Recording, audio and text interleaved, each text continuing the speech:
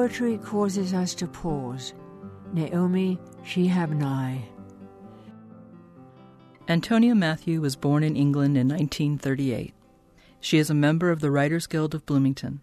She belongs to the group 5 Women Poets who have put out 3 chapbooks and 1 CD. Her play, Homefront, was performed as a radio play in August 2019. Welcome to The Poet's Weave. I'm Romaine Rubinis-Dorsey. Antonia, what poems have you brought for us today? These poems celebrate the night sky. Desert under a full moon. Stepping out from the trailer at 3 a.m., I enter silent blueness, wander among prickly corals on a sandy floor.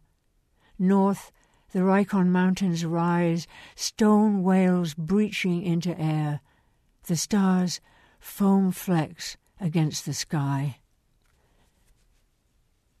And then beyond, on the winds of space it comes. Oh, it is all silver, grey, blue, its mane shining. It has the brightness of the young moon that holds the full moon's shadow in a sky thick with stars. Its steady gaze is on me. It waits, reins loosely on its neck, waits for me to grasp the reins, mount its bare back, waits to take me into that sky and then beyond. Eclipse. It's time for that ancient story, the going down into the darkness, stripped to die. So I sit with the moon as the shadow edges over her, waves eroding her, and then the red. There's always the cost, blood, birth, dying.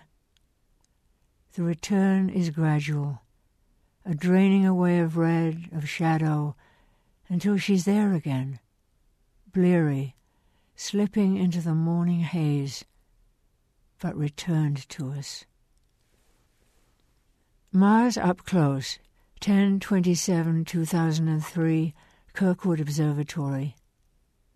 Lamps along the old wood path throw shifting leaf shadows over the crawl of us, moving toward the observatory.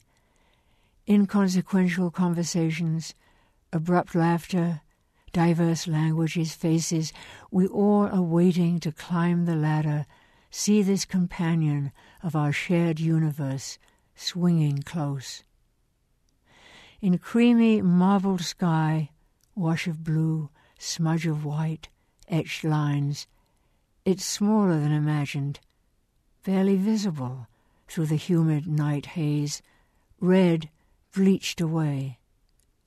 Surely a sign for the times, Mars in disguise, false dove offering ways to peace.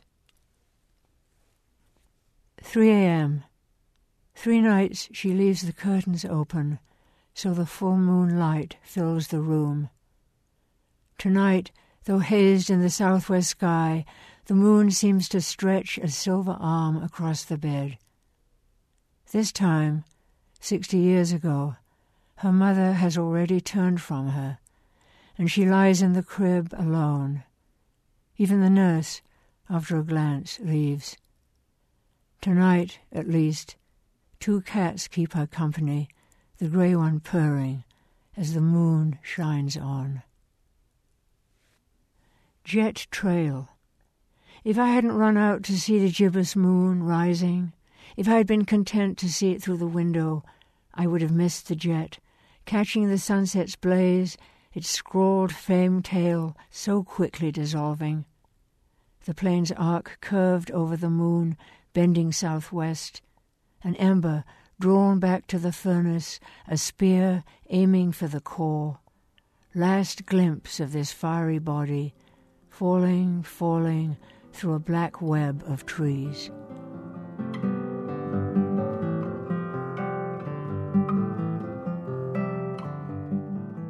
You've been listening to poems by Antonia Matthew on The Poet's Weave. I'm Romaine Rubinis-Dorsey.